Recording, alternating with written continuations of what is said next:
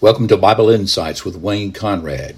God's Word is a lamp to our feet and a light to our path.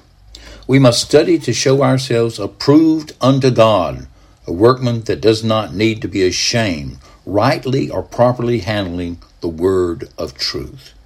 Our task is the challenging task and duty of contextual Bible study. Today's passage is found in Luke chapter 17. And we are talking about mustard seeds, mulberry trees, and mountains. There's this passage of Scripture found in verse 6, and the Lord says, if you had faith like a grain of mustard seed, you could say to this mulberry tree, be uprooted and planted in the sea, and it would obey you. Now this same phraseology is used in other passages of Scripture that we looked at previously in Matthew and also in Mark.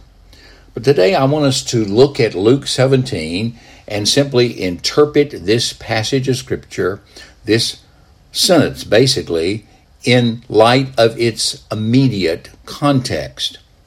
Now it has relationship to other contexts, but we want to look at it in Luke 17.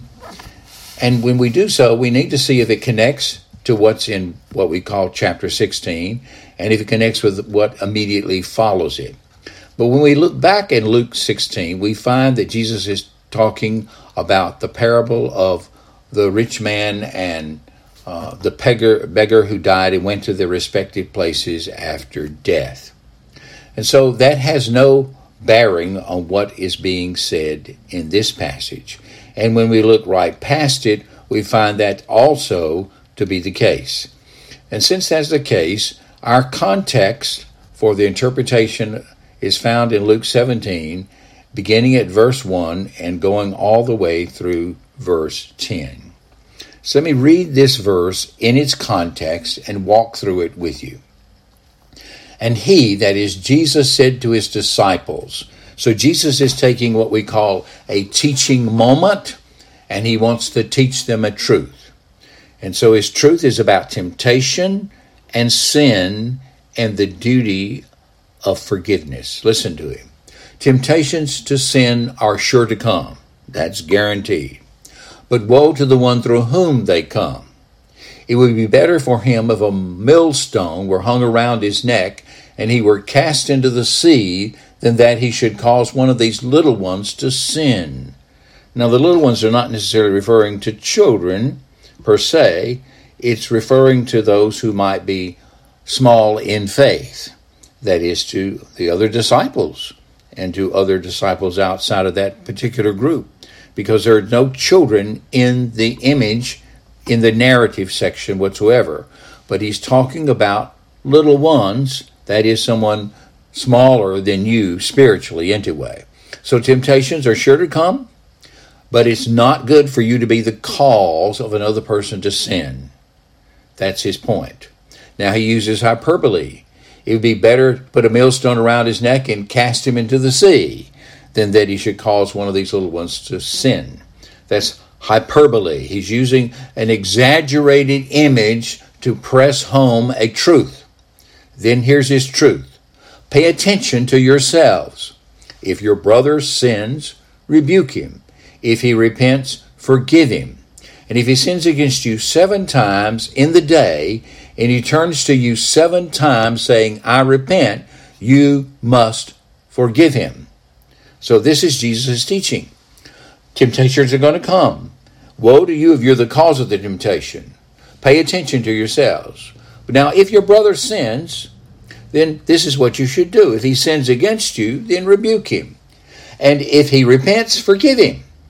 If he repeats the offense, even if it's 7 times in a day, and each time he comes to you and he says, I'm sorry, I repent, I ask you to forgive me, then Jesus says, you must forgive him. That's the context, forgiveness of sin, and how difficult it is to forgive someone when they continue to do the same thing against us. This is what the apostles say to Jesus after that. The apostles said to the Lord, increase our faith. In light of what Jesus is saying you must do, they need their faith increased. So the apostle said to the Lord, increase our faith. And the Lord said, if you had faith like a grain of mustard seed, you could say to this mulberry tree, be uprooted and planted in the sea, and it would obey you. Now that's his statement. We say, well, what do mulberry trees, mustard seeds, and mountains all have in common? Well, what they have in common here is they're simply an illustration, a hyperbolic illustration to demonstrate that we can have faith necessary to forgive our brother when he sins against us, even with repeated offenses when he repents. Then Jesus follows this statement of theirs with this story. Again, you might scratch your head and say, what does this have to do with that? But we must explore it. Jesus continues, the Lord said to them, if you had faith like a grain of mustard seed, and you could say to this mulberry tree, be uprooted and planted to the sea, and it would obey you.